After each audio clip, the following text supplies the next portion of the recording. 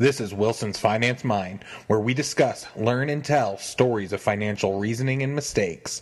I'm your host, Brian Wilson.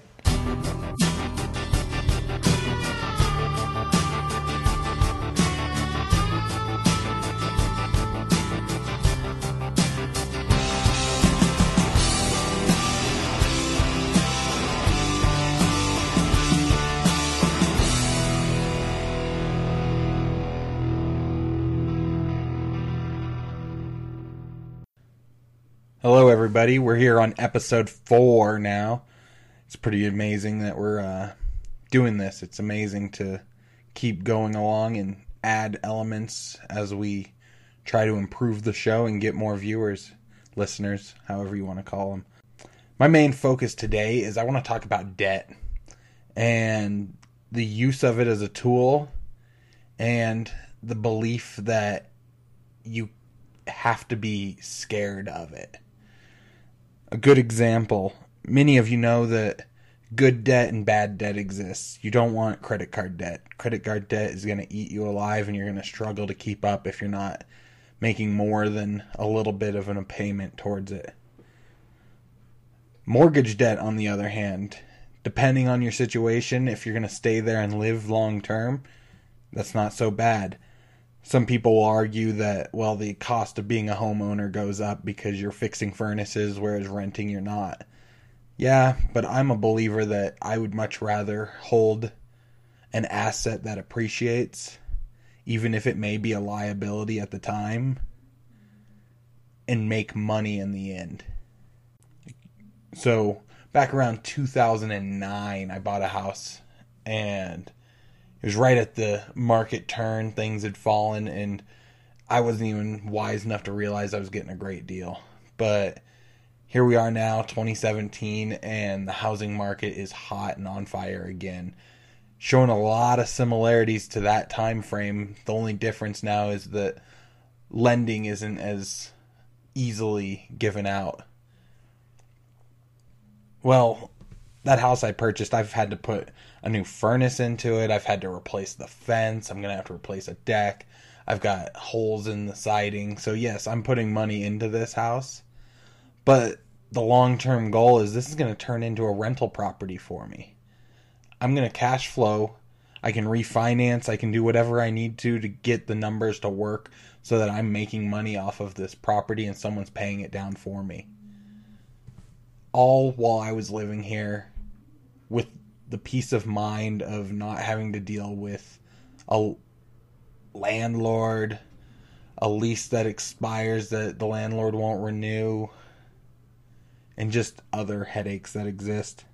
Yes, I don't have the flexibility to move as I please, but I think that each of us needs to look at ourselves and make these decisions in our life earlier than we typically do.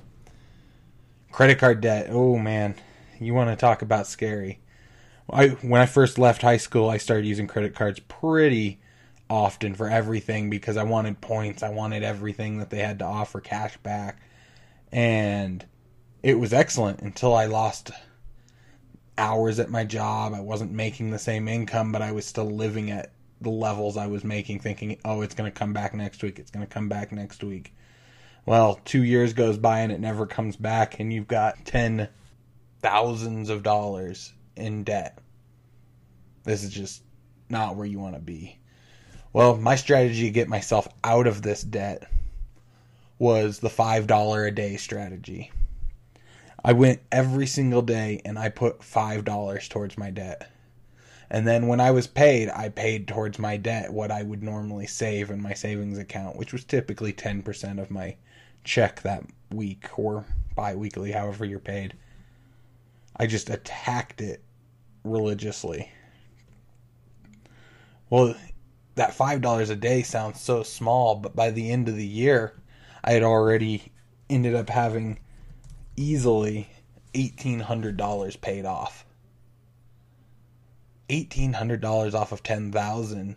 Wow, you're already at 8. And if you were making payments above the minimum payment, you're probably more down to 6, maybe even 5 if you were really aggressive. So in a year, you were able to pay half your debt off possibly. So one more year, you're out of credit card debt. You could even pick up a side job. These are just areas that exist that nobody thinks about. They do when they really get serious. And not enough people get serious in the right amount of time. This is a short episode. 5 minutes each time is what I try to bring you. Maybe I didn't bring enough value today as far as finances related, but it's just, when you think of debt, don't think of debt as a scary means to an end. Instead, think of it in a sense that, how does this help me benefit in my future? Thanks for joining us. Go to wilsonsfinancemind.com. Join us on Twitter at wilsonsfinance. Go ahead, leave me comments, send me emails at wilsonsfinancemind@gmail.com. I want to hear from you. Tell me what you want to hear about, and I will talk about it. Thanks, everybody. Have a good night.